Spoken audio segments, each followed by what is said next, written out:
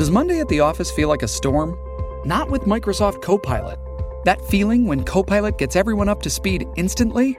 It's sunny again. When Copilot simplifies complex data so your teams can act, that sun's shining on a beach. And when Copilot uncovers hidden insights, you're on that beach with your people, and you find buried treasure. That's Microsoft Copilot. Learn more at Microsoft.com/AI for all. With threats to our nation waiting around every corner, adaptability is more important than ever. When conditions change without notice, quick strategic thinking is crucial. And with obstacles consistently impending, determination is essential in overcoming them. It's this willingness, decisiveness, and resilience that sets Marines apart. With our fighting spirit, we don't just fight battles, we win them. Marines are the constant our nation counts on to fight the unknown. And through adaptable problem solving, we do just that. Learn more at marines.com. August 13th, 2010, Frankel wins for the first time at Newmarket, beginning an incredible run of 14 wins. All great streaks start somewhere, so start your own with Betfair's free bet streak. Simply bet £20 on the exchange this week and get a £5 free bet. If you win with a free bet, you'll get another. It's that simple. Free bet streak from Betfair. Weekly opt-in back-or-lay exchange bets placed Monday to Sunday. Minimum odds £1.55 free bet awarded at bet settlement, valid for 72 hours. T's and C's apply. 18+. BeGambleAware.org. The Final Furlong podcast is proudly brought to you by attheraces.com, your ultimate resource for finding winners. Welcome on to the Final Furlong podcast. Thank you for downloading the show. All aboard the gravy train as we record a day earlier than normal due to the high quality of racing ahead of us on Thursday, Friday, Saturday, and indeed Sunday. I'm your host, Emmett Kennedy, joined as usual by the excellent Mr. Rory Delargy. Well, hello. Fan favourite, a man who's been crushing the winners, Mr. James Norris. Hello, how are you, Emmett? Good to have you back on, my friend. Let's look at the Dante first of all, shall we? No more derbies left, but there's still a Dante. Highest Ground is the favourite for Sir Michael Stoud, Oisin Murphy and the Niarchos family. A son of Frankel and a horse that I really, really like. He is short odds on with most bookmakers, but with the Betfair Exchange, he is currently 10-11. Cormorant for Aidan O'Brien is currently 13-2 and 7.0 and 7.5 in the Betfair Exchange. And then you've got Thunderous. This looks a very interesting race. I'm really keen on Highest Ground. However, Rory, he is odds on. Oisin Murphy's been snapped up for the ride. James Doyle riding the Coolmore horse. Maybe Aidan O'Brien's horse is being a little bit forgotten here. No, I don't think he has. Strictly speaking, he's got the best form in the race, but a better form rather than Highest Ground. But he very much got the run of things from winning the Derrynstown. Various other horses behind him weren't at their peak, given where it came. It came, on the 9th of June. We know that a lot of Aidan O'Brien's horses were a little short. He wasn't. Had the blinkers on for the first time.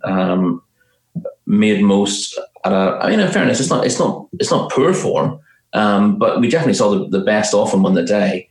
He got the perfect ride from Patrick Becky in front, and he held on to win all out, it seemed to me, from Russian Emperor. I think Russian Emperor improved a lot to win it at Royal Ascot next time out. If you don't think so, if you think that he was showing the same sort of form, then you'd rate Cormorant a little bit more highly. But in terms of how the 3rd and 4th have run, for example, that I think ties the form down a little more. And I'm inclined to think that Cormorant was, although not a horse you want to ignore entirely, I think he was slightly flattered by being more forward than the runner-up on the day. And I'm more than happy to agree with you in this. When we did a short horses to follow section a month ago, and I was very keen on Highest Ground. I'm sure James was as well. I haven't seen him last season. He was a really impressive winner on his debut at Leicester, despite doing everything wrong in that race. Missed the break badly. The fact that he traded 90 in running in that novice gives you an idea of how badly placed he was after a couple of furlongs. He was also on the wrong part of the track as well, and came through not just to win, but to win really easily and ease down in the end by 2 3/4 lengths. That looked impossible after 2 furlongs. And marked him down as a potentially very smart horse indeed. We had to wait until fairly recently to see him run in a novice at Haydock, and it wasn't an ordinary novice either. He ran into a horse with a big reputation in Waldkönig and beat him comprehensively, despite the fact that Waldkönig had pretty much had the run of the race. Again, as we touched on in our last podcast, some people might describe Valkoenig now as a little bit disappointing, given he had a big reputation after that spectacular win on debut. But of course, his form is working out as well. He was odds on to beat Mishrif and Vulcan Star in the Newmarket Stakes. And a lot of people were keen to slag him off after that. But that form looks pretty good now. Vulcan Star went and won a listed race at the Nix Newmarket meeting over the same course and distance. And Mishrif, of course, has gone and won the French Derby. So that form looks absolutely top notch now. Al-Azi, who was fifth, is favourite for another race we're going to be talking about later on as well, the Bahrain Trophy at Newmarket. And it just looks terrific for him. So Valkoenig then went, and on the basis of how that form had started to work out, he was again odds on to beat Highest Ground, who we haven't seen for quite a while.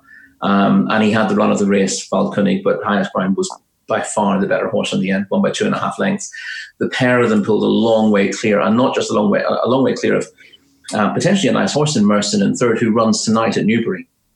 So again, by the time you're listening to this podcast, if you pick it up tomorrow, you'll have picked up one or two more clues as to what's going on here. I thought Merson could run pretty well at Newbury tonight. I think that's very good form. Yes, it only came in a Class 5 novice, but you have to be really stuck in the notion of class not to have noticed what a good performance that was. That might as well have been a listed race. And Highest Ground won it very well, only his second start. He's going to improve a chunk more from it. I can't get away from him in this race, and I think he's justifiably an odds-on favourite. Oh, I love it, Rory. I love it when you're very confident about a horse that I really like. I was a little bit nervous coming into this, given the fact that Aidan's sending over a Derrinstown winner. We have the Ballysax at Dundalk this weekend, by the way, and Thunderous in there as well for Mark Johnson. But I loved what this horse did on debut, as Rory said. I absolutely loved him last time out as well. I had backed him for the Derby, but he is a typical Sir Michael Stoute horse. He's going to be back next year, assuming he stays fit and well, hopefully, and the world could be his oyster. I'd be disappointed if he was beaten here, James. Yeah, I think a lot of people would be. I wouldn't disagree with anything Rory said. The only thing that might be worth pointing out is this sort of suggestion that Valkoenig doesn't really want that 10 furlongs and he's really a miler. So it potentially wasn't as fantastic a display as it looked, but I think that would be a little bit harsh on the Haydock form. The only thing I would mention is Al Madar. He's a horse I really liked last season. He won a maiden at Newmarket about a year ago that worked out unbelievably well. Didn't see him again afterwards, so he had a lot of time off before his return at Newbury last month. And I get the sense he's taken a while to come to hand, and he's a bit of a stuffy horse. So even though he wasn't particularly impressive in beating Encipher, he takes him again here. I just think he's a horse who's got a lot of upside, and maybe he's a lazy horse who just does enough. And even though he's got quite a bit to find, even now with the Highest Ground, I think there's just a chance he's better than he looks. And he's quite a big price in here. I would fancy him to beat Cormorant. He's potential bet, possibly in a reverse forecast with the favourite. Currently trading at 10.0 on the Betfair Exchange. Al Madar, and we all know that I love a reverse forecast as well. That's a look at the Dante. It's whatever way you want to approach that race, it's going to be a very, very fascinating race to watch. And the horse that Rory mentioned that runs tonight, if you're listening in time, is Merson. And that horse runs in the 7:10 tonight at Newbury, where James Norris is not too far away from. We'll move on to the Bahrain International Sir Henry Cecil Stakes, seeing as Rory mentioned it. Lord Campanari is currently your favourite at 7-5 on the Betfair Exchange, 11-8 generally. And then Magical Morning, Al Salel, and Mystery Power. James, you can kick us off on this one. The race named in honour of the late great Sir Henry Cecil. What's your thoughts? I think it's a fascinating race, actually. Lord Campari is probably about the most impressive winner we've seen all season so far at Newbury last time. He absolutely blitzed the field, and it was quite a good field as well. Czar was second, who's very well regarded and well-bred horse for John Gosden and Juddmonte, and he came out and won quite easily earlier this week, I think, end of last week at Windsor. King Fairy was third. That went to 1 at Hamilton, albeit it was a bit workmanlike, but they both second and third both came out and won, and Lord Campari was absolutely different league to them. Ran away with the race, and I think a lot of people got excited about him. And he, if he steps forward at all from that he's going to take a lot of beating here and for the rest of the season. But there are, again, other very interesting runners in here. You know, Al Sahale was disappointing in the Guineas, but his form as a 2-year-old was quite strong, even though I'm not convinced he's that desperate to win the race. You know, he seemed to sort of fail to go through with it in the Solario and a little bit in the Autumn Stakes, but you know, it's very solid 2-year-old form. And I wouldn't be surprised if he was in the mix again here. Magical Morning's quite similar type to Lord Campari, and he's very well bred. He's out of the Lark, you know, that family of Eagle Top and Sariska. He wouldn't mind a bit of rain. I think Frankie used his experience last time at Doncaster to see off another nicely well-bred horse, Hydros. He's got a lot of upside. He could really improve and take on horses like Lord Campari. And again, Tilsit's another one. He was beaten by a reasonable looking sort of shake hand down Al Salt on debut at Newcastle right at the start of June. Al Salt's come out and won since, and then he went back to Newcastle in a similar, albeit, you know, significantly weaker race, and absolutely bolted up by 19 lengths. He's quite interesting to see how his price goes, because there's a bit of footage on that in the race's Twitter, I think, from a drone of him, you know, being alongside at front of that field and then just quickening in a couple of strides. He was miles clear, and then he really took a long time to pull up. So he's another one we don't really know how good he is. I mean, there's probably 3 in here we don't know how good they are now and how good they could be, and they all could be very, very good. But it is difficult to get away from the impression that Lord Campari left at Newbury in a race that has worked out very, very well already. I tweeted about that because I love the visual impression that was created, and I quite like the use of drones, and I think they should be used more. And he was stunning. He was absolutely stunning to win by 19 lengths. But you're spot on, James. The fact that they couldn't pull him up afterwards. And Ben Curtis is a very good jockey. That was really interesting. Ryan Moore comes in for the ride for Charlie Hills on Tilsit. Roy Delargy, your thoughts? Yeah, tough one. Tilsit was really impressive. In you know, it was almost a trial for him. He wasn't beaten in an awful lot, but very few horses win any race by 19 lengths on the flat over a mile. And you have to respect his chances. But yeah, Lord Campari is one of those. He absolutely blew everyone away who watched that race in Newbury. It was virtually unbelievable. And I guess the only issue I have with both of those performances is I don't think either horse was holding anything back. And it's difficult to know exactly how much horses like that are going to improve from one run to the next. And sometimes the most spectacular performances first time out, or on second lifetime start, as it was for both of these, makes you think you're going to get something huge. Well, look at, again, getting back to Val Koenig, his debut win was visually spectacular, and then everyone expects you're going to get the same kind of improvement you would with something that's not been asked to stretch in the same sort of way, and sometimes it's not there. It's often enough to keep winning anyway. And I can't claim to find any chink in the armour of Lord Campari, but we've only got the one run really to judge him by, which was spectacular, and clearly it's very good form, and as James said, it's worked out already. I also like Magical Morning. I think he will be better up in trip though. He won well over a mile last time. Frankly made plenty of use of him, but there's plenty of stamina on the dam side of the pedigree, and although his sire was an exceptional sprinter, he is not really passing on speed to his offspring. And I don't mean that in a bad way. I mean, he seems to be stamina neutral. He's passing on a lot of ability. But a lot of them seem to stay much further than they should on pedigree. And Magical Morning, given their stamina on the dam side of the pedigree, I think he will show his best form up to 1.25 miles. And he's a horse I'd keep on side of that kind of trip. The proof will be in the pudding here. But this is a really interesting race to watch. I don't often want to have a bet in a listed race. Why is that, Rory?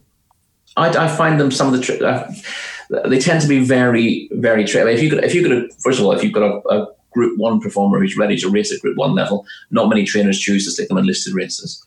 There's a reason why they want to sort of take a stepping stone approach. And then by definition, you tend to be backing horses who are building up to something else. You're not necessarily catching them at their very best, or you're finding horses who don't really have aspirations to do anything better than listed company, but are absolutely geared up for it. And this is their level, and it's you have to sort of factor that in a little bit. And you've also got the issue of of the penalty structure as well, sort of listed and Group 3 level particularly, which can make them quite tricky. I think it's just one of those. I've not found it particularly happy hunting ground, particularly with unexposed horses. I don't really like punting unexposed horses unless I feel that I'm getting information somewhere that's going to give me an edge, and where you've maybe got 2-3 lifetime performances on the track to make a decision. It's rare you get an edge unless you rate a performance significantly higher than others do, and then you think that the horses are being underrated that you think are very, very good. And there's not an awful lot of scope for that for me. And I don't get racing enough. Well, certainly don't get racing enough these days. One thing that does often give you an edge is seeing horses in the paddock, making notes on their appearance in terms of their physical fitness and their maturity in terms of behaviour as well. And then you kind of get an idea of whether horses will be very good early and then plateau fairly quickly, or whether you're looking at horses you think are going to keep getting better, or indeed horses who are very good but on the cusp temperamentally, and you think that one might go the wrong way. But if you don't get to see them in the flesh, then you can't watch that behaviour in the same way as you would do if you're regularly there at the pre-parade and the parade ring for these races. And that's a tool you need to use if you have it. And if you don't have it, you've got to be aware that other people who do have that tool are using it against you. Sage advice from Rory Delargy, particularly about the nature of listed races, and possibly the most important bit of information there is to put Magical Morning in your tracker. Tomorrow, Thursday, may not be the day, but there will be a day to be had. And hopefully we'll be landing the gravy then. The Antipost favourite this morning is out of the Musadora. This is the 240 at York on Thursday. Frankensia scoped badly, and so is a non-runner. Luckily enough, though, for owner Khaled Abdullah, he doesn't just have one backup, he has two. Pocket Square and Recita will be getting the nod instead. Recita currently 2.88 on the Betfair Exchange, and your new favourite. Pocket Square 3.75, and Dubai Love is in here as well. James, I'll start with you, my friend. I think this race is a bit of a nightmare, really. It was really interesting that Frankie didn't. I mean, it seemed like Franconia and Ricetta were going to run, and Frankie had chosen Ricetta, which I thought was amazing. But I suspect they had an inkling that all wasn't right at the time. But I wasn't blown away by Ricetta last time, or even her debut. So I think it's probably Pocket Square is the horse to be with here, but she's going to be quite short. Her form in France last year was very good. Beat Run Wild, I think, who came out and won at Newmarket impressively before bombing out in Coronation. And she should improve. She's by Night of Thunder, who is doing particularly well this season. I do like Jason Watson. I do like Roger Charlton. She's got everything in her favour, but I just think there's so much, quite a lot of unknown about a few of the others like Albaflora, Barrage, Lake Lucerne, even, that it's not a race I'm desperate to get involved in. I could hear Rory in the background, and I thought you were going to come in there, Rory. Pocket Square is the horse that I quite liked as well, so I'm glad to hear James give her the nod, even though he's like me, proceeding with a note of caution in this race. It's a bit of a minefield, Rory. It is. This is the problem, as I sort of hinted at earlier on, with almost any race involving 2 and 3 year olds at the moment. You've largely got this season's form to go on, and you've only been starting since June, and there are a lot of horses who will improve markedly for a run, and a lot who would have been absolutely spot on early in June, and who won't necessarily improve an awful lot. So it's harder to read than it would be for most seasons, because it'd be slightly more pattern to the form. So I'm slightly wary as a rule, but I quite like this race because I thought Pocket Square was a very solid proposition, and I don't really have a problem with their price, because everyone is assuming that Ricetta is the owner's first string, which I think is a very odd decision to come to, based on the fact that Frankie Dettori rides. Well, Frankie obviously wouldn't be riding Pocket Square anyway. Frankie's on Ricetta instead of Franconia, and James makes a very valid point. The chances are he chose her not because he preferred her to Franconia, but because of the big doubt by Franconia running, which has now been confirmed. Because you don't scope them all. You don't scope your horses every day. Yeah. So she scoped badly. It's because they expected her to scope badly, and they had concerns, and the scope was will she be all right? I don't think they expected her to make it to the race, but they were sort of flying by the seat of the pants, and they wanted to run her here. But I think the reason Frankie was on Riccietta was because of that. And now it looks like she's the first string over Pocket Square, and that's a there's a false equivalence in there comparing the two of them when it's essentially a choice that Frankie made between a probable non-runner and another one from the Gosden Yard. So there's no second string about Riccietta and Pocket Square to me. I suppose it's slightly unusual that the owner had 3 declared in this race. It's not like Khaled Abdullah tends to go mob-handed into races, but she's got the best form, Pocket Square. There's no doubt about it in my mind. She's also proven on firm ground and on heavy ground, and that's hugely important to me. It shows that that she's not ground dependent, and if you're able to show good form on a variety of surfaces, it kind of underlines the class that you have. She was very impressive in winning a novice at Ascot on her second start. In not beating any superstars as such, but you don't get bad races at Ascot, and she cleared away from them in very good style, 1 by 3 1/4 lengths in the end, despite the fact that the race wasn't run at a particularly frenetic gallop, so it underplayed her superiority in the end. She then went to Deauville for the Prix de Reservoir, and she won again comfortably by a length and a half from Run Wild. That form looked pretty good at the time, but it looks better now because Run Wild came out and won the Listed Pretty Collie Stakes in very good style on not her next start, but 2 starts later, first time out this season. They were well clear. They were 3 lengths clear of the third. He was 7 lengths clear of the fourth in that Group 3. That's very solid form. She will come on for how many horses have you seen from the Roger Charlton Yard who don't train on from 2 to 3? Pretty much nil. Because he doesn't push his 2-year-olds particularly. If he's got a good horse, he looks after them, and they tend to be at their best. Mid to late season as 3-year-olds doesn't tend to push them particularly hard early season either. So the fact that she's done so much so far is a big positive. She's also by a sire who was effective in a range of ground. He was effective in heavy ground as well, Night of Thunder, but also effective on a very quick surface, and of course a classic winner. Beating Kingman, and he's turned into a very good sire already. He's going to be absolutely top notch now at the Thunder. He's already made a big impact, and he's only a young sire. And we're going to get rain. From what I can gather, we could have up to 15 or 16 mils of rain tomorrow morning alone, and that will turn the ground soft. There's no doubt about it. You don't get that much rain and not affect the going. Sometimes you can see it's drizzling a little bit outside, and you assume the going's changing. And sometimes it doesn't make a huge difference, that light drizzle for an hour or so. But if you're seeing the heavens open and over half an inch coming down, that will change the going. And we know that she's got no problem on testing ground, and it will be a problem for some of her rivals without the shadow of a doubt. Pocket Square. 3 of us going for Pocket Square, and currently 9-4. General is the price for her, and that's the 240 at York. We'll switch back to Newmarket, and Rory Delargy's favourite topic of flat racing this season, juveniles, 2-year-olds.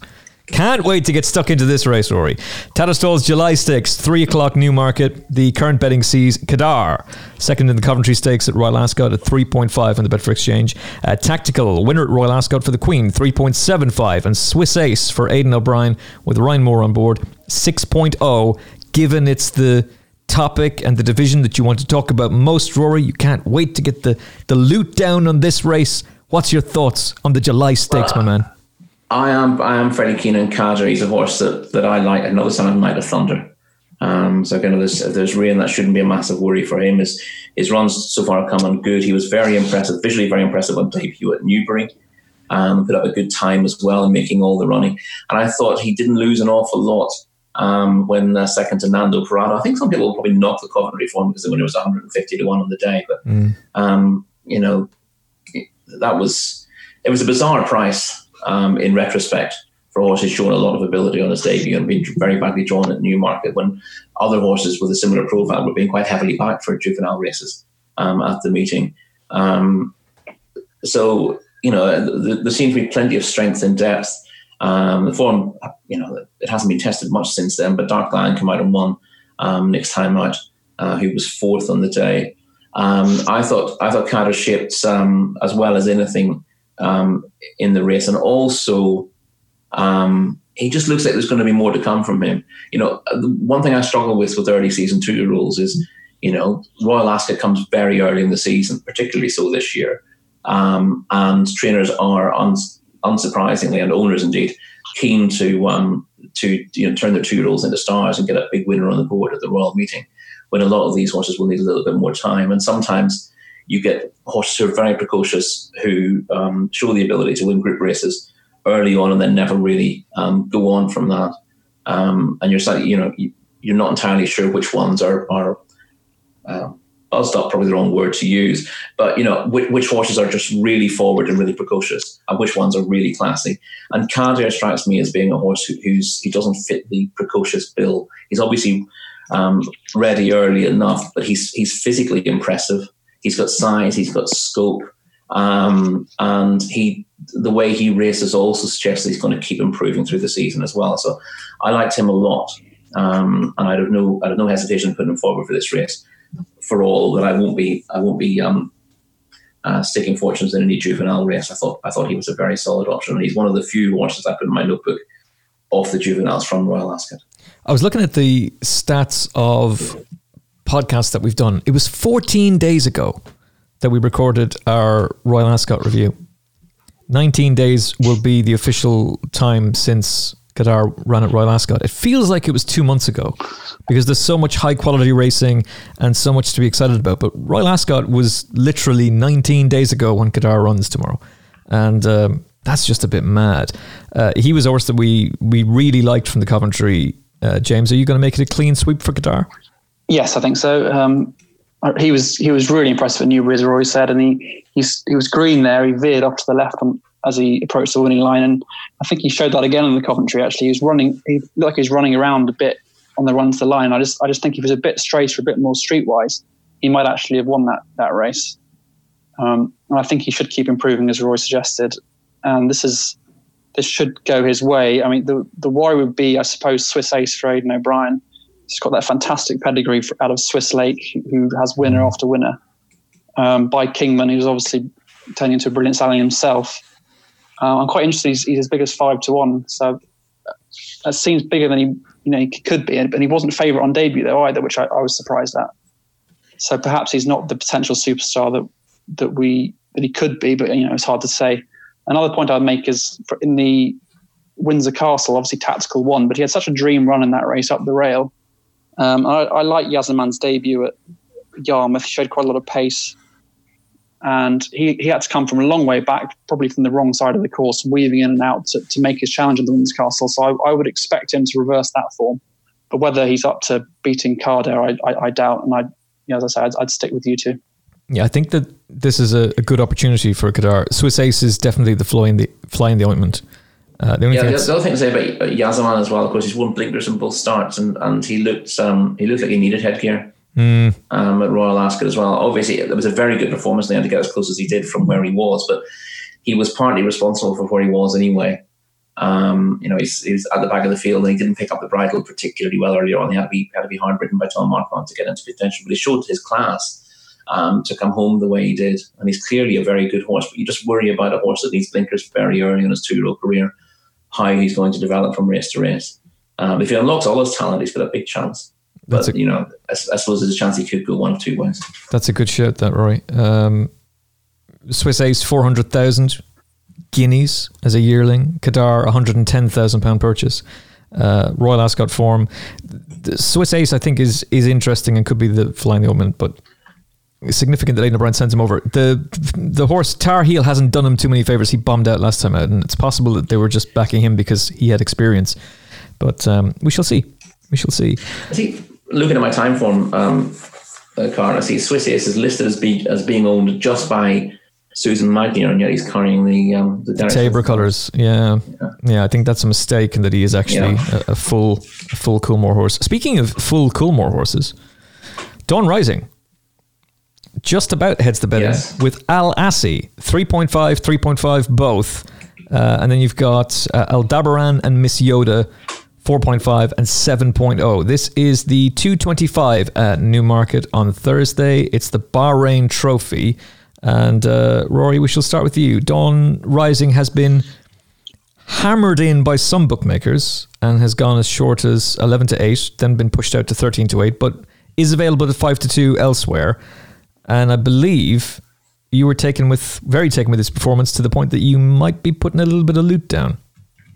Yeah, well, I don't want to spoil anything for readers of newspapers, but I've put him up in the Irish Daily Star tomorrow, partly because he wasn't favourite, and I thought, well, this should be favourite. And he was an impressive winner of he's a son of Galileo, trained by Aidan O'Brien, who was a wide margin winner of a maiden last time out, and now comes over doing the Drumnut Group race. What do you think? Where have we seen this before?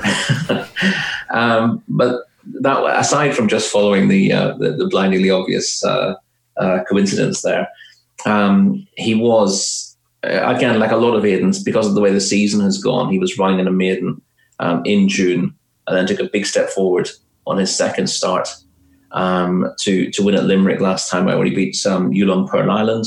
That horse is far from useless, and showed it by winning a handicap yesterday off a mark of 75. The interesting thing about that is there's 3 of these that have won by wide margins last time out. Dawn Rising was a 12-length winner. Al Assi won a novice at Newmarket by 10 lengths last time out, and Damage Control won by 4 3/4 lengths at Chepstow last time out, despite jinking all the way across the track and almost colliding with the rails. But the interesting thing, I'll compare him with Damage Control in the first place, because Damage Control is one of those performances you see and go, well, he's much better than the bare result, because he was on the far side of the track, and then he's cocked his jaw. He's come all the way over to the stands rail. He then wanted to keep going and almost lost his footing. And you think, well, he must be a fair bit better than the bare result. 2 things to point out about that race were that you'll hear the commentary, and I don't want to slag the commentary off, but it's the kind of thing you would say, because he's hung all the way across. The commentator says he's lost many lengths by coming across. Well, actually, if you watch where he was in relation to the field when he started hanging to the rail and where he was when he got to the rail, he actually gained lengths. He was, by the time he got over to the stands rail, he was about 2 or 3 lengths clear of his field, when actually he was being challenged when he started doing that. So actually, this hanging across the track doesn't always cost horses an awful lot of momentum or grind. But obviously, he's got a little bit of talent.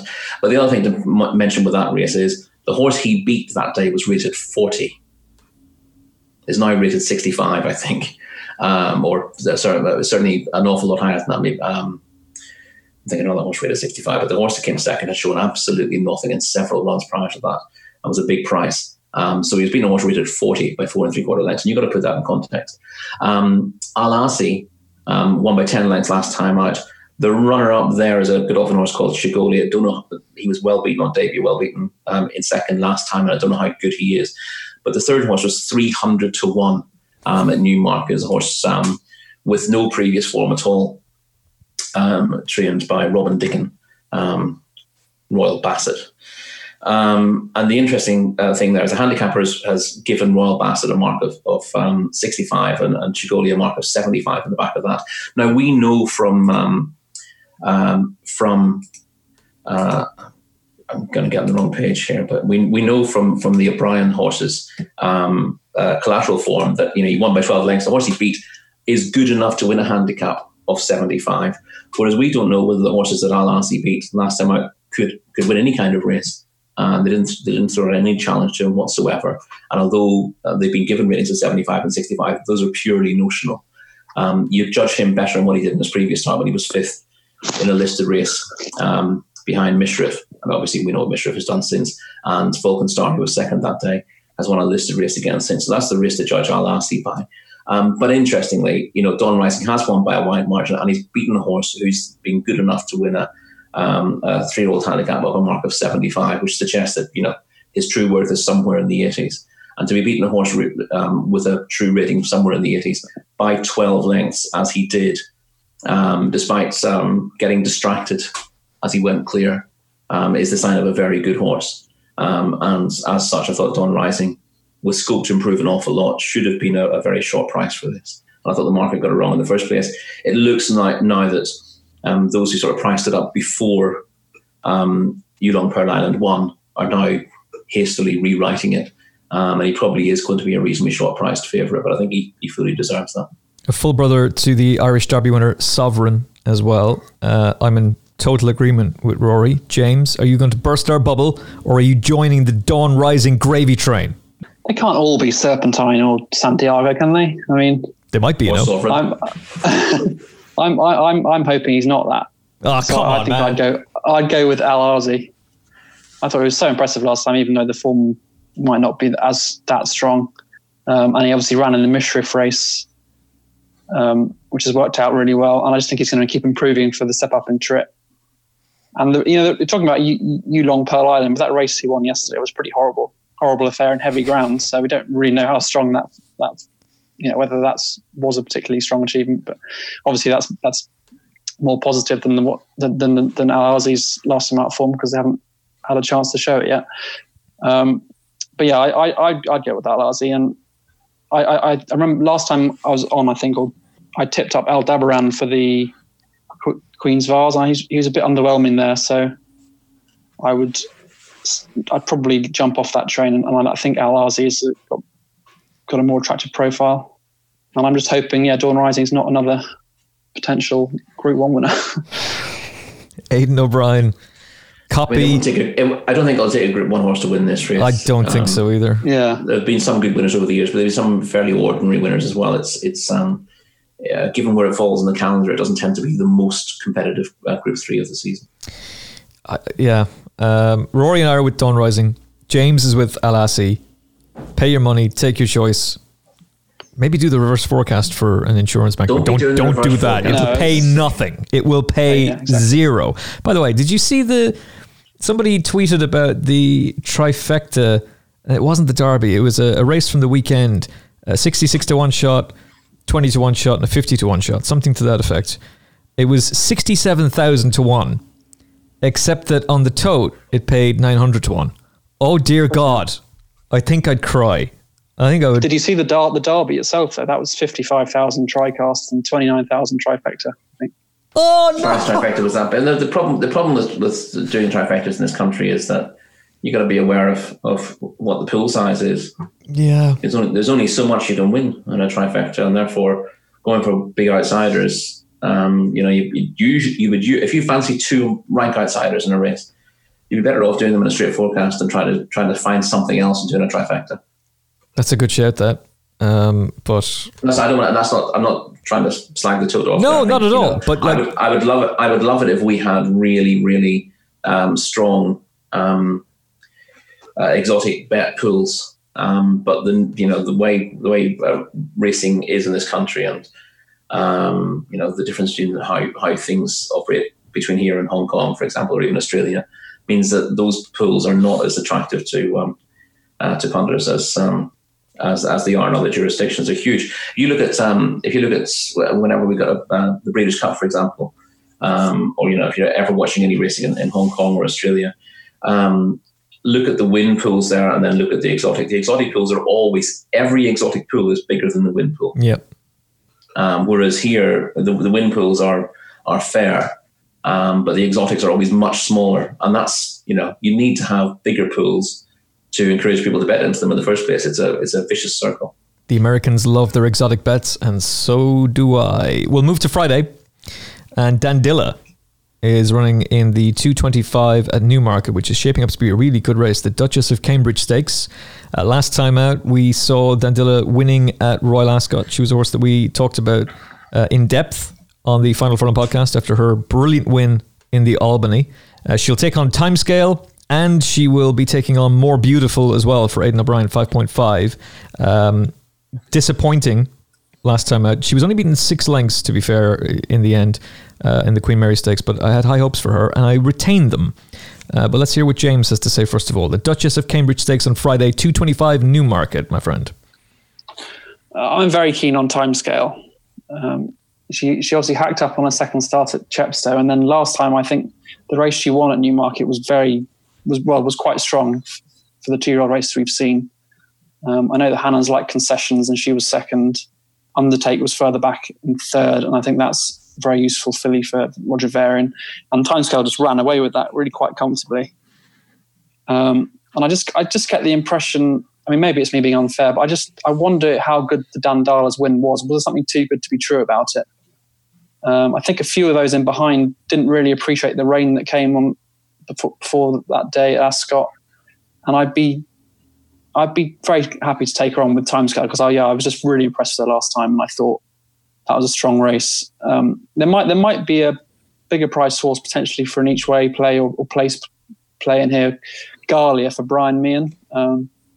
She won at Kempton only by a head, but she quick and clear and put the race to bed, and then sort of idled quite badly and nearly threw it away. But she's by Frankel out of Chamouse, who was a very precocious 2-year-old for Brian Meehan.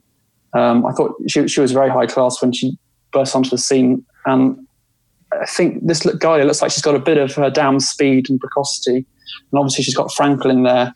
I just think there's a chance she's going to really improve from first to second start. So I'll be wary of her at a very big price.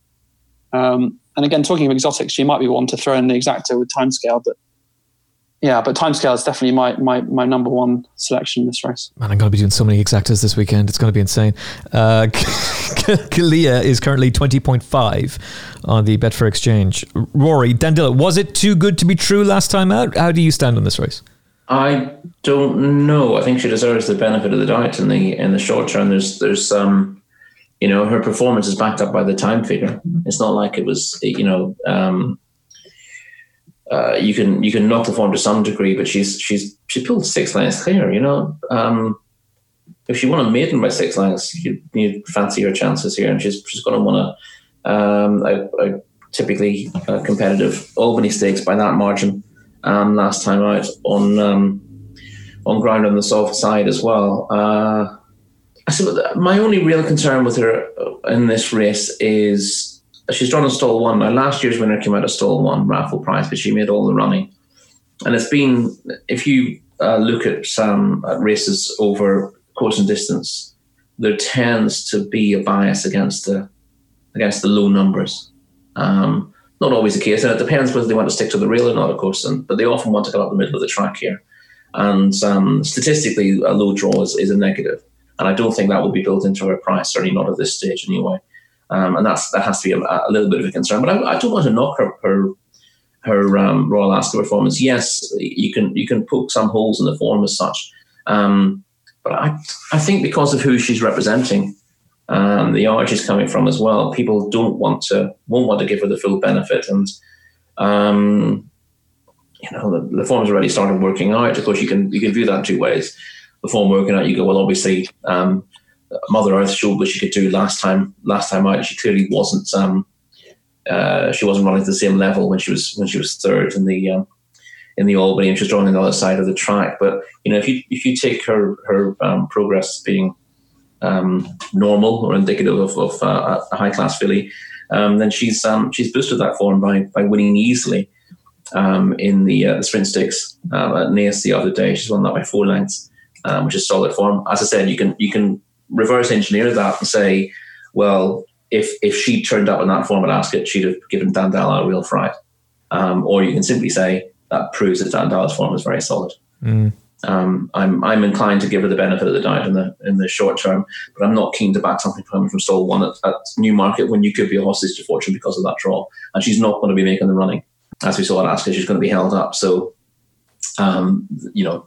the draw potentially works against her, but I don't want to be against her either. I'm not going to force myself into having a strong opinion on something else. I give a quick mention to Hala Hala Hala, who I think is possibly a little bit better than the form than the ratings will suggest. Just looking at the time form figures, she's got a fair bit to find, but she won nicely on debut, and I think that was a good race. We'll find out tomorrow early on, given that the third from that race, Miss Nay Never, runs on the Mary Get Stakes at York. So it gives an idea of whether it's as good as it looked at the time. But I thought it looked a decent little race. And Hala came out on top, despite the fact that she didn't look absolutely wound up for her debut. So there could be a fair bit more to come from her. But, those are just notes more than anything else.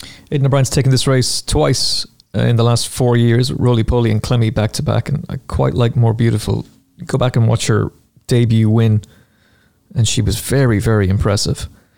And maybe Royal Ascot just came a little bit too fast. And as Rory says, Mother Earth was really good at the weekend. So I'd be willing to give her a chance. The last race on Friday, gentlemen, is the Falmouth Stakes, the feature race of the day. Terabellum was odds on. Now that runners and riders are confirmed, she's on the drift. Last time out, a mighty run against Circus Maximus in the Queen Anne over a mile, back up to 10 furlongs. And she currently sits at 2.25 and 2.5 right now on the Betfair Exchange. One Master, who has the assistance of Pierre-Charles Boudot, 5.5. Nazif, 6.0. And Magic Wand confirmed for Aidan O'Brien, 8.0, with Ryan Moore in the saddle. James, your thoughts on the Falmouth Stakes. Is this going to be the Group 1 for Terabellum? Yeah, I imagine so. That form in the Queen Anne is surely superior to the rest. And she was travelling all over Circus Maximus as well for a long way in that race, and she just got worried out of it. But I think it was a particularly good ride by Ryan Moore on the day, and Circus Maximus is obviously a very tough horse. I don't see what's going to beat her here. I think Nazif had the potential to be very, very good, but she only just won her Royal Ascot race, and I think if she was going to win this, she'd have found that a bit easier. One Master, they're convinced, is a 7 furlong filly and mare, and they keep having to switch between 6 and a mile, and it's never quite right. So I don't think she's going to have enough to beat her. I'd love there to be an extra runner in here because I'm quite a fan of Under the Stars.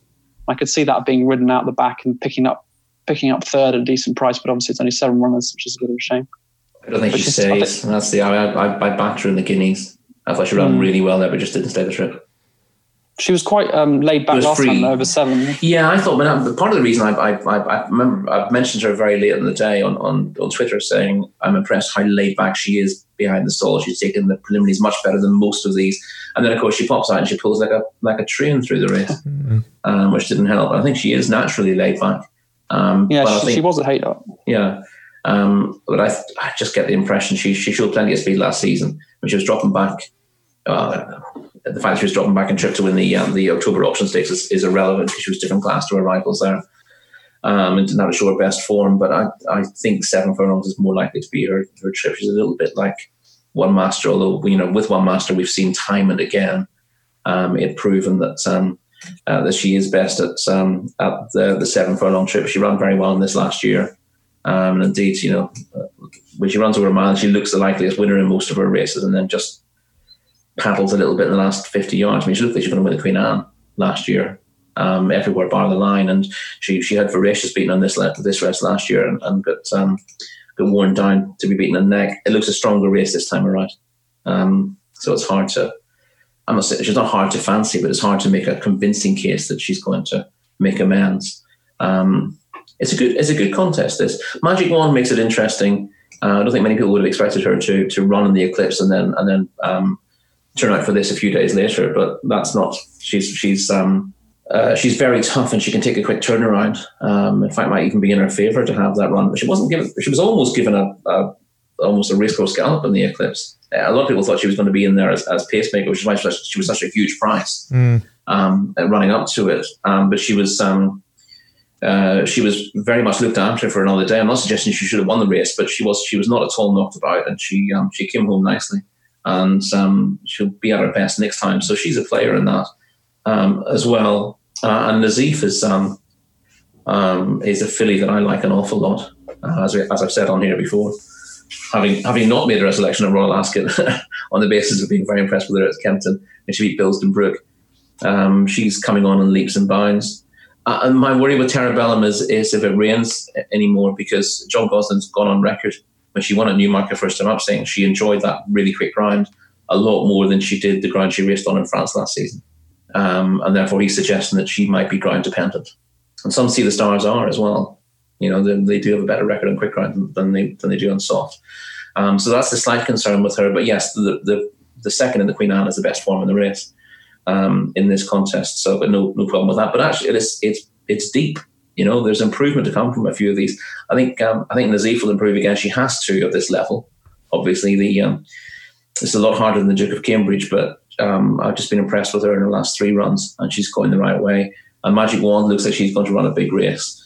And then you get to the scenario where you allow Bilston Brook to go off at 25-1 again for a Group 1 at Newmarket, and wonder why she keeps popping up at big prices. So it's a really interesting race, one of the races of the week for me. If I was to push you, Rory, who would you side with? If you were to push me, what are we doing price-wise? Let me know what price is Nazeef? Nazeef on the Betfair Exchange is currently 6.0. I thought she might be bigger than that. Greedy guts. Why you got to be? What price is Magic Wand? Magic Wand is 8.0. Yeah, I think I could be tempted by Magic Wand at that price. I think it's a race to enjoy as much as anything. Whoever you fancy behind the favourite, you do have to. You're playing the grind a little bit. I think if the grind comes up fast, then they're all going to struggle to beat Terabellum. But if it comes up on the slow side of good, I think the market won't really react to that, and I think it probably should. I think she's almost certainly better on quick grind. So if there's more rain than anticipated, and the grind is on the slow side, then I'd be happy to oppose her. If it is quick, then I might put Magic Wand up as a token selection, but I wouldn't be desperately keen to be against the favourite in those conditions. But just as I said, bear in mind the grind. I don't think there'll be an awful lot of talk about it. I think people will assume that she's just improving and she'll win in any conditions. But I think Terabellum might be vulnerable if it's easy. That's an interesting one. The current state of the weather. So it's Wednesday afternoon. We're recording. It's lashing rain in Newmarket right now. The forecast suggests that there'll be 3 hours of dry weather, 5, 6 and 7 p.m. tonight, Wednesday, and then it will rain all the way through till tomorrow afternoon. Friday, they're forecasting thunder and lightning. Saturday is meant to be sunny. So it's pretty realistic that it would be soft ground tomorrow, or that it can really get into it. Depends what weather forecast you're looking at, doesn't it? Yeah, that was AccuWeather. We're talking. Well, yeah, I find AccuWeather to be not particularly accu. The forecast I'm looking at is very much a sort of cloudy with showers type forecast, and then the big question is exactly how many showers are you having and how long is it going to be overcast but dry, and that's not certainly it doesn't suggest there's going to be as much rainfall in the next day and a half as there will be at York just tomorrow morning. So it's an unspecified amount of rain, and it may well be that it just keeps the ground fresh, and it never gets much worse than good. In which case, that's not enough to have a very strong view. But if we're moving into good to soft territory, that tends to change things. Keep an eye on the At The Races site or the app for the latest updates on the going, because it's going to be crucial, particularly if you're in the Terabellum camp, as Rory has stated. We will talk about Friday and Saturday next. August 13th, 2010, Frankel wins for the first time at Newmarket, beginning an incredible run of 14 wins. All great streaks start somewhere, so start your own with Betfair's free bet streak. Simply bet £20 on the exchange this week and get a £5 free bet. If you win with a free bet, you'll get another. It's that simple. Free bet streak from Betfair. Weekly opt-in back-all exchange bets placed Monday to Sunday. Minimum odds £1.55 free bet awarded at bet settlement, valid for 72 hours. T's and C's apply. 18+. BeGambleAware.org. July Cup is the feature race of the entire weekend, and it should be a cracker on paper. Golden Horde, Royal Ascot Hero 5-2. Skeptical, travelled like a Royal Ascot Hero, is currently 9-2 on the Betfair Exchange. Hallow Youmzain, who is the Royal Ascot Hero from the Diamond Jubilee, is 11-2 best price on the Betfair Exchange. And then Kadeum, who ran there as well, and Threat, who is rerouted from France for this race, and that's confirmed, is coming in at around about 11.0 with Oisin Murphy on board, as he was last time out at Royal Ascot for the team. James, we'll start with you. This is a fascinating renewal of the July Cup. I'm not entirely certain that, as much as I liked Skeptical, that he deserves to be. In fact, I don't think he should be a shorter price than Hello Youmzain. But what's your thoughts on the July Cup? Yeah, I agree. It's a fascinating race. The top four, the top four in the market are all very solid, I think, and they're quite difficult to split. Really, I'd be looking at whatever turns out to be the biggest price. I think you're right. Hello Youmzain should uphold the form of Skeptical, especially here. I think Skeptical should probably drop back to 5 furlongs for it if it wants to win a Group 1, assuming it can avoid Battash. But I love the way Cardem travelled in that race in Diamond Jubilee. And, if there's a sense that he might have just needed that run or is a bit fresh, if he's got that freshness out of him here, there's a chance he could see it out a bit better and really put it up to Hello Youmzain again. But then there's obviously the wild card in there, I think, as you mentioned, Threat, who travelled so strongly in the St James Palace Stakes, which I think was a really good renewal. And he just got into a sort of unnecessary battle with Royal Dornoch, who's holding out early on, which is where I think the team tactics angle came from Sheikh Fahad. But he saw him off and he turned in and looking like he was going to be a real danger, and then probably just didn't stay. And I think dropping him back to 6 here is a sensible option ahead of taking on Pinatubo again, even at 7 furlongs. And given his 2-year-old form is so sort of similar to Golden Horde, he would be quite tempting at a relatively big price. I could see him getting backed as well, but it's very difficult to call, and I think it'll depend. Right now, I think it's difficult to pick one out, and I could see the prices changing, money coming for some and others drifting, and so I'd just be tempted to keep watching. And I suspect Cardem will end up being forgotten a little bit, and he could be my selection in the end. But it's very difficult to split all 5 of those, really. So is it fair to say then that you think Hello Youmzain should be a shorter price, but that your shortlist would be Threat and Cardem? I think so at this stage. I just think they're going to be the bigger prices, and I would not be surprised if any of those won. And I'd be happy to take on Golden Horde just because he's going to be quite short, I suspect. Yeah, I'm the same. And it's hard to differentiate that, how strong the Commonwealth Cup was compared to Diamond Jubilee. It's very hard to call, I think. I like the wild card angle of Threat and the way Cardem travelled. Those sort of hard to measure factors I'm always interested in. Depending on the prices, I think that they're where I'm looking at the moment. I found it difficult to get away from Cardem yesterday when I was going through this race, but I ended up with Hello Youmzain and staying with him. I think if Jim Crowley can get Cardem to relax and get him settled, he'll be interesting. But I just thought, I think you can go around in circles here, can't you? It's just you kind of can, yeah. It's a bemusing race. Threat concerns me in the sense that they were very keen to go for the Prix-Jean Prat, and then Pinatubo rocks up and they're like, no, we're going to go for the July Cup instead. But we'll see. I think Hello Youmzain is the horse I'll be sticking with, but I'm very interested in your thoughts on Threat and Cardem, and I'm intrigued to hear what Rory's going to say as well. So your thoughts on the Darley July Cup, my friend? Yeah, largely reflect what's been said already, to be honest, and it may well come down to prices here. But I need a fair bit of enticement to drive me away from Golden Horde. Ooh, yeah, it's a very, very likeable colt. And again, if you revisit his 2-year-old campaign, it was one of those, whatever he did last year was going to be a bonus. Although he was forward enough to be competitive in group races from the summer onwards. He didn't strike you as being purely a 2-year-old that season, and he proved that point by winning the Commonwealth Cup. I thought he was impressive that day. His time figure for the same course and distance is better than Hello Youmzain, and they raced in similar style. Maybe Golden Horde had things more his own way than Hello Youmzain did. Hello Youmzain had to, he didn't lead through wide. He was usurped for the lead at a certain stage and then came back again.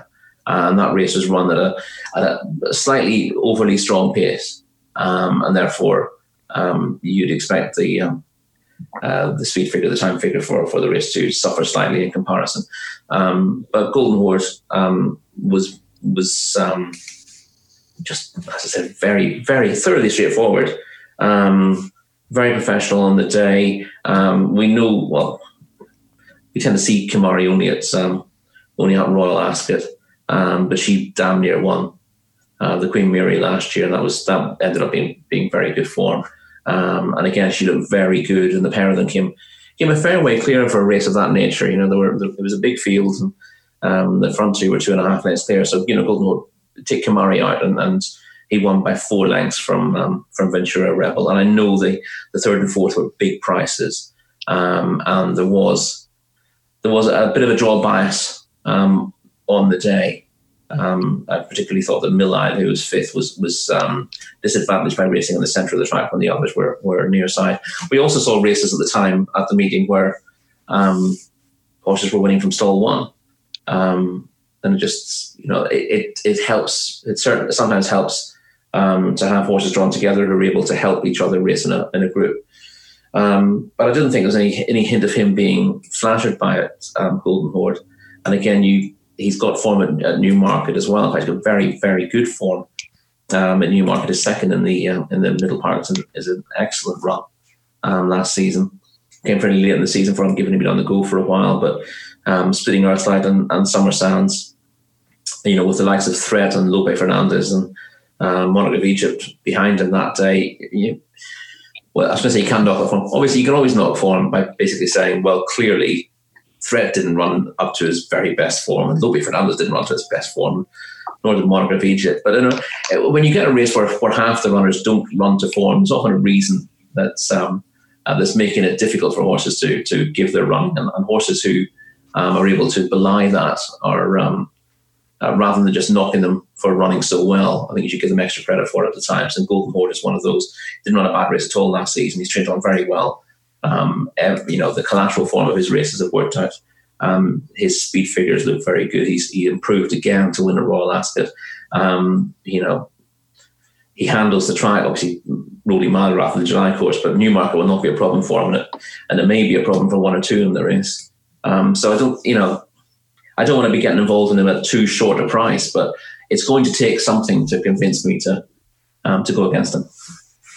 So he's joined top rated on official ratings of 118 with Hallow Youmzain, and he gets the age allowance. So I can certainly see it. But it's Hallow Youmzain for me. In fairness, bear in mind with the age allowance, that's accounted for in the official ratings anyway. True indeed. And something people, you know, it sounds like a blindingly obvious thing to say, but sometimes you subconsciously add it on again. But official ratings take account for weight for age, and it's quite an interesting way of establishing horses' progress through the diminishing weight for age as the season goes on, whether a horse is actually continuing to improve to live up to its rating, or whether it's precocious and therefore maintaining its form but becoming less competitive. Aidan O'Brien has won the last 2 renewals of this race, will be represented by Southern Hills, and none of us care. Golden Horde for Rory, Hallow Youmzain for me, and a short list of KDM and Threat to keep an eye on if KDM drifts for James Norris. It's going to be a fascinating race. And I think Southern Hills might win now. Yeah, exactly. I was just going to say that actually. Now what happens is Southern Hills comes along and Aidan O'Brien completes the hat-trick, and there's egg all over faces, and humble pie once again tastes absolutely vile. Speaking of Aidan O'Brien, his only juvenile winner at Royal Ascot this year was Battleground in the Chesham Stakes, and he's out again in the Superlative Stakes on Saturday. He currently heads the betting on the Betfair Exchange at around about 9-4. After that, you're looking at Seventh Kingdom. Hudson River's in there, but we don't think he's going to run. And Master of the Seas is a confirmed runner for Charlie Appleby and William Buick. And Charlie Appleby has taken, I believe, if I'm right, he's won 2 of the last 4 renewals of this race. James, we'll start with you. Battleground, trying to follow up his Royal Ascot win in the Superlative Stakes. Gustav Klimt took this race. Can he follow in his hoofsteps? I suppose he could. He's so well bred, and he was impressive at Ascot. But it was a pretty rank Chesham, I thought. It was. The second has shouldn't have been run. said that pretty much before the season started. You did. You said if they're going to have the Royal Ascot meeting, fine, but don't run the Chesham. Yeah, I mean, the second did win, I think, yesterday, but obviously that was a 2-run race at the end, and it made incredible hard work of it. And there's little to be excited about in behind, especially with modern news sort of seemingly not handling the ground or just bombing out completely. So I would be very happy to take him on, even though as you say, you might end up with egg on your face given his profile. I'm not 100% sure what's going to run, but one I do like is Seventh Kingdom for John Gosden. He won at Doncaster last time on debut. He won very easily from a horse called Longley of Richard Hannon, who talks about quite a lot beforehand. He does these videos on YouTube, I think, for Unibet. And he really talked up Longley, said he really fancied him when he came out. And Seventh Kingdom just brushed him aside quite comfortably. He's by Frankel, and he hasn't got Frankie on board, so he's probably a bigger price than he should be, I suspect. I'd be willing to give him the benefit of the doubt as a potential top-notcher to overcome Battleground. 7.0 currently on the Betfair Exchange is Seventh Kingdom with David Egan on board and a confirmed runner. Interesting shout from James. Rory, your thoughts? I also like Seventh Kingdom. Oh, Aidan O'Brien, we're coming for you. James has summed it up perfectly. He was green. He was very much in need of the experience, and he still came out winning by 4 lengths. Difficult to rate that form at the moment, but it might end up looking okay. As James said, the runner-up was highly regarded. The third almost certainly ran into one last time out as well. Codebook, who was beaten almost 7 lengths by him on debut, was then beaten the same lengths by a horse called Royal Air Force of the Crisfords, and he might just be a decent sort as well. Royal Air Force, the pair of them were 8 lengths clear of the only other runner in that race, but he was a well-bred son of Golden Horn. He wasn't unfancied in the market for that Yarmouth novice. So difficult to be adamant about how strong the form is, but I suspect it's okay. And more so, I think that Seventh Kingdom has got an awful lot of improvement in them. You were mentioning Gustav Klimt, weren't you? Yes. His half sister. That's right. I was just going to say Gustav Klimt. So that's decent. But he's clearly going to want 7 furlongs and a mile later on this season. And it's difficult to be impressive first time out of that kind of trip by definition. Where you've got a horse that will stay a mile. As a 2-year-old, and by definition has scope for better and is more of a 3-year-old.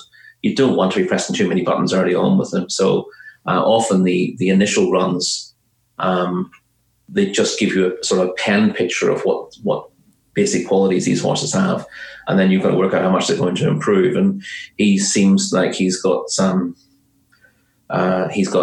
plenty of ability. And he will improve a lot. So although he has to, he's probably, he'd be a stone behind the favourite, I suspect. But, there's every chance that we're slightly overrating the Chesham form this season because of, it's the Chesham. Therefore, it ends up getting a historical rating. We know how good the Chesham tends to be. Therefore, a Chesham winner should be this kind of horse. I think this year's been an anomaly as far as that's concerned. And there is a chance that we're overrating Battleground, who's certainly bred to be absolutely top notch, and it may well be that the Chesham is in great form on its own, but he ends up being the kind of horse he would have won it anyway. So I'm not knocking Battleground, but I think I think looking at the basic ratings and saying, wow, this Seventh Kingdom needs to improve an awful lot to get on terms of Battleground, that might be misleading. And I think he's certainly going to take a step forward. As I said, Battleground may well do as well, and he might be a difficult horse to beat on the day, but it's interesting that myself and James are saying the same thing. It very much is. Battleground, the first fall of Found, the Arc and Breeders' Cup turf hero, but Seventh Kingdom is the one. Thank you. Heroine, indeed. And we're talking about heroine as in hero and not the other stuff. This isn't The Wire. Cop yourself on. Seventh Kingdom, 8.0 currently on the Betfair Exchange for David Egan and John Gosden, the son of Frankel, will hopefully have us on the gravy train. All your old favourites are out and about on Saturday in the Betfred Summer Mile Stakes, the Group 2. Mohar is out. Century Dream. That's actually the correct pronunciation. I was told that is the correct Arabic pronunciation by Laura King, and she's never wrong. I'm not going to try and pronounce it again, though, because my mouth might fall off. Scardu, Maurice Diamond, Zaki, Duke of Hazard, Laura Glitters. Really, all your old favourites are in here. James, solve the puzzle that is the Summer Mile. Ooh, I think it's mostly about Mahatha, because everyone saw how unlucky he was that couldn't get a run on the Queen Anne. So given the promise he showed at the end of last season and that race, you would hope he would be too good for these.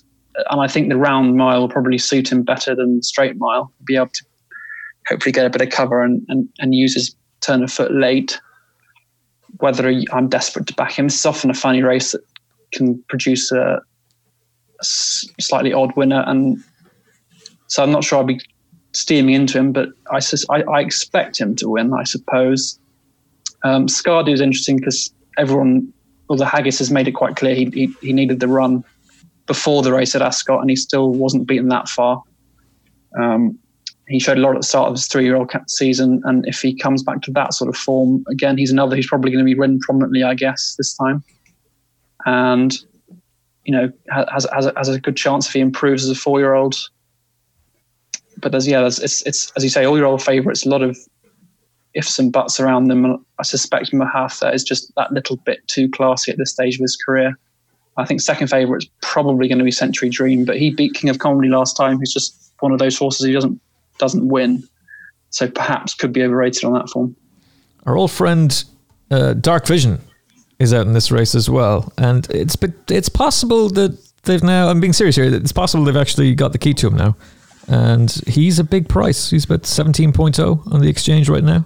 I wouldn't be surprised if he ran a massive race, but the fact that I'm saying that Dark Vision could win this race, Rory, says it all, really.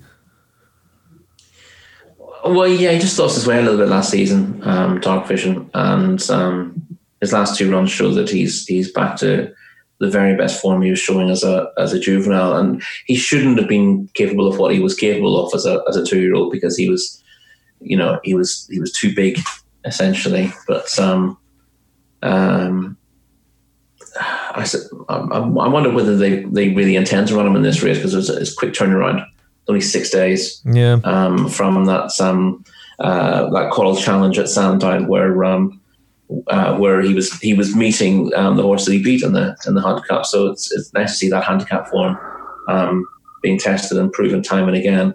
Montessan turning the tables, but he wouldn't be out of place, obviously, in the race. But I don't think it's the ideal preparation for most horses to have that kind of quick turnaround, and he's not always handled a quick turnaround particularly well, and for horses of his size don't tend to be the types who want to be run, very frequently. You've got to be super tough to do it, and I think he probably needs a bit of a break. It is a Mark Johnston thing to do, but he did this last year back in October.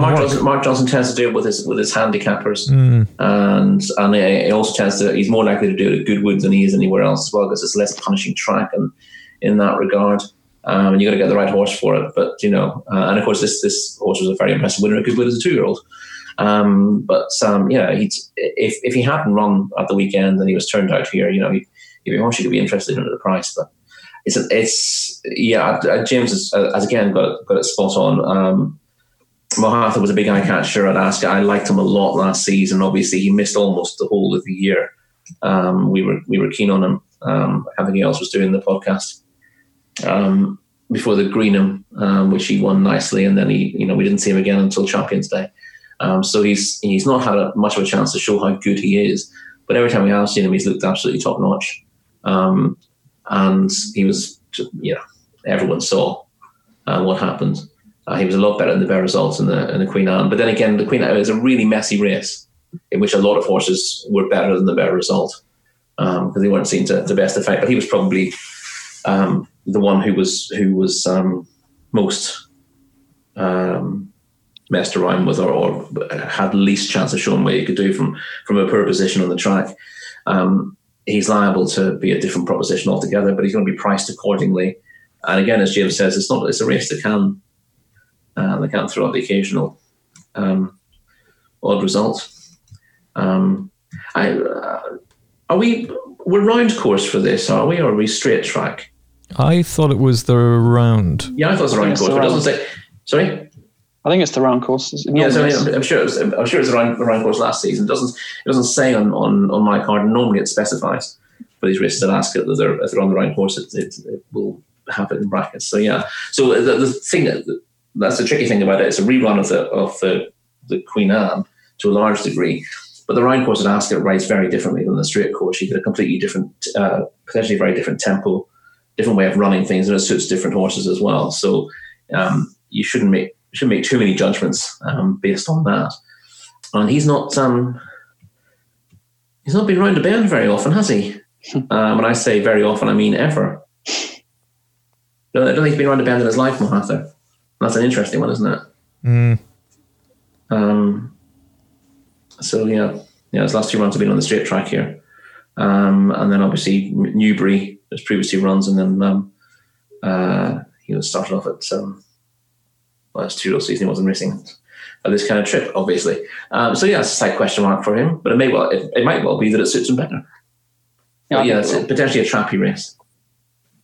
Trappy. I like the fact that you get in trappy race there towards the end. Lord Tennyson at a wild price for me. Quick note on the Ballysacks at Dundalk. Yes, you heard it right. The Ballysacks at Dundalk, the Woodford Reserve Ballysacks Group 3. If Galileo Chrome turns up and makes the market for us, then Newman for Aidan O'Brien, I would hope, will be a decent price. But the final race we'll talk about briefly, because we don't have full declarations, is the Prix Jean Prat, which will be live on Sky Sports Racing, with last year's superstar Pinatubo bidding to do, or to become, Too Darn Hot 2.0 and follow his exact pattern, which was drop back in distance for this race, win it, and then go on to Goodwood. It might not be that easy. I'm told Monarch of Egypt runs, and I was very taken with his run at Royal Ascot last time out. Is this the right move, Rory? Because they were talking about, we're staying at a mile, we're going to Goodwood, and then all of a sudden they change their minds and come here. Well, they've got the option of doing both. It's quite nice, and that's what Too Darn Hot did last year. Won this and then won the Sussex. And just as well he did, because he picked up an injury there and I didn't see him again. You could argue that if he didn't go to Goodwood, then he wouldn't have got injured, and then he'd have been running in the autumn.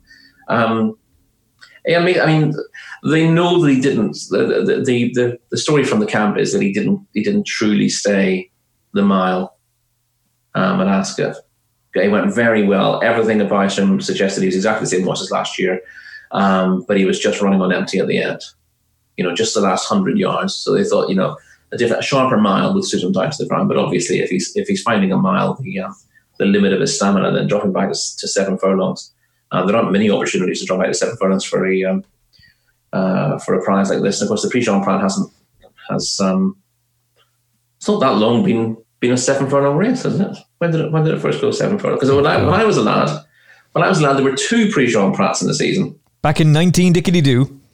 Back in the 1970s, probably the 80s as well. There were 2 different races. There was a one that was over 1 mile 7.5, one that was over a mile and a furlong. One was for older horses, one was for 3-year-olds. So it was an interesting little dichotomy. But no, there's only one. I sound like Highlander. There can be only one. Simpsons. No, there's only one Prix Jean Prat. When I was a kid, there were 2. I thought you were sounding a little bit like the Highlander. There can be only one. No. Yeah, the fact that I want to talk about how many Prix Jean Prats there used to be in the calendar tells you. Gives the game away, Rory. What I feel about the race. It gives the game away. This could be a pivotal race in the season in terms of Pinatubo getting back on track, and it's remarkable how similar the story now is to Too Darn Hot last year, and we know that he did. And I'd love to see Pinatubo win this, and then be able to go to the Sussex, which could be an absolutely fantastic contest. Could be the race of the season. If we get Siskin, Circus Maximus, Pinatubo, Palace Pier, what a race we have in store. Wichita as well, to be fair. The Jewel on the Downs, that's never quite worked out, has it? But one day we will have a Jewel on the Downs that lives up to its glorious title? billing, whatever.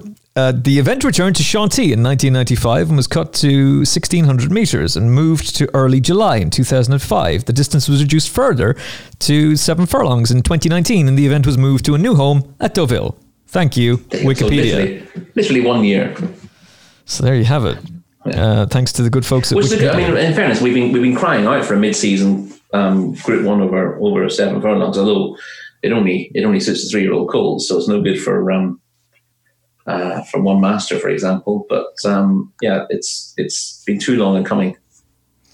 It was called the Prix Victomis Viguier and then changed to Prix Jean Prat in 1986. I'll go with that. Vicomte Vigier. I'll get Siri to bail me out here, and I'll let her pronounce it for me. Hey Siri, can you do this French pronunciation for me, please? Thank you. No, don't do that. Can you ask her to say Tattersalls as well while she's at it? Prix Vicomtesse Vigier. I'm not sure if I buy that. Prix Vicomtesse Vigier.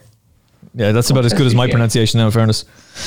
James, Pinatubo, dropping back in trip. He's 1.83. Is this a case of he gets his season back on track, or would you be keen to take him on?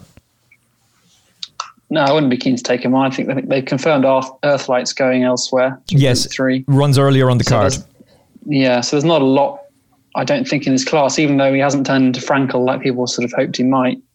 There are very few 3-year-olds around who could probably live with him. And I'm not sure there are any in this race.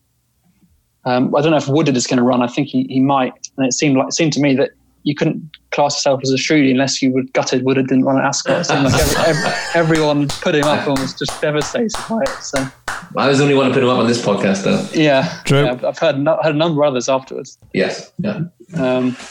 So he'll be interesting because obviously the people in the know think he's brilliant. So we'll see. It's going to be a fascinating race. Best bets for the next few days, gentlemen, as the top class racing continues. James, I'll start with you. Who are you most looking forward to backing? Can I give you in a race we haven't mentioned yet? Yes, of course. Any other business, actually. Let's do that first of all. Any other business, James? On Friday at Newmarket at 3:35, there's a 10 furlong handicap. And Enemy runs here. And the Britannia Stakes was, I thought, essentially a Group 3. It was such a strong race. And Enemy was 4th in that over a mile. He was slow. He sort of got a bump as he came out of the stalls. He ended up in last, but made up a lot of ground to finish 4th. He clearly didn't have the pace of the winner because he sort of tracked him through, and Calusi just got away. But I think this 10 furlong trip is going to really suit him now. He's half brother to Magic Wand and Chiquita, who obviously stayed 1.5 miles from Group 1 winners. He's very versatile regarding the ground. He was actually my horse to follow in the Weekender at the start of this season. I really liked him as a 2-year-old, and he won at Ascot quite comfortably. And he's by Muhara, who Roy, as you mentioned earlier, is giving his stock some stamina. And I just think 10 furlongs now is when you're going to see him at his best. And in this handicap, I really want to follow the Britannia form. And in this handicap, I think Enemy is going to be difficult to beat. I suspect he's going to shorten all the time before the race starts. And it's against Kipps as well, who's bound to finish second, so that's helpful. So we have the reverse forecast then as well. So Enemy is currently trading straight forecast. Straight forecast. Yeah, just go for it. It's quite a good race actually, but as a whole. But I just really like Enemy. I think he's got a big future. No holding back. Straight in, go for it. Enemy is currently 8.0 on the Betfair Exchange. Kipps is around about 5.5. So the forecast would be good, and we got Oisin Murphy on board. Anything else that you'd like to mention, James? I'm not sure. I suspect it's going to run. On Saturday at Newmarket, there's a fillies handicap at 225, like Thauk for William Haggis. She shaped really nicely at Yarmouth last time in a race I quite like the look of. The third's set quite a nice standard, and the front 3 came clear, and she was just really mugged by the winner. And the previous start she was just 2 lengths behind. Well, on racecourse debut, she was just 2 lengths behind Richetta, who's Frankie rides from the Musadora, and I think off her mark she's got a good chance in that race. It's quite open. I like it. Roy Delargy, any other business? Oh, there will be. There's almost too much to look at. I have to say, which makes it it's made it difficult for me to look at the handicaps, which I will find very interesting. I very much agree with James's point on Enemy, by the way, but I won't jump on top of that one. But it gets the Rory Delargy seal of approval. Certainly gets us the seal of approval here. Well, let's confirm it. So, James, your best bet of the weekend? Enemy on Friday. Oh, love it. Love it. Rory, did that buy you enough time? It didn't really.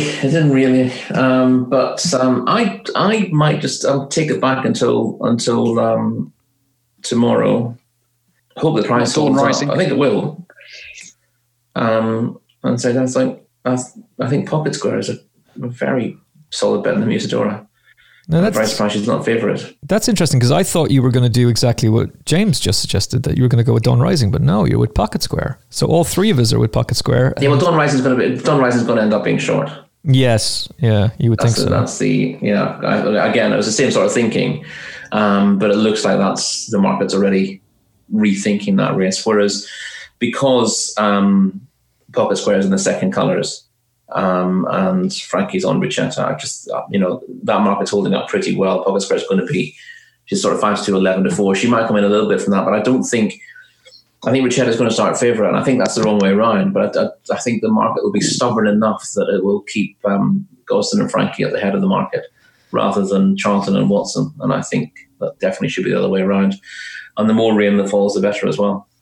Well, let's do the patent, shall we? We'll get Enemy, Pocket Square, and the dreams will be crushed. There will be blood in the water and tears all over Twitter when the great hero Pinatubo is once again vanquished as Monarch of Egypt storms to victory in France. Go on, the Monarch.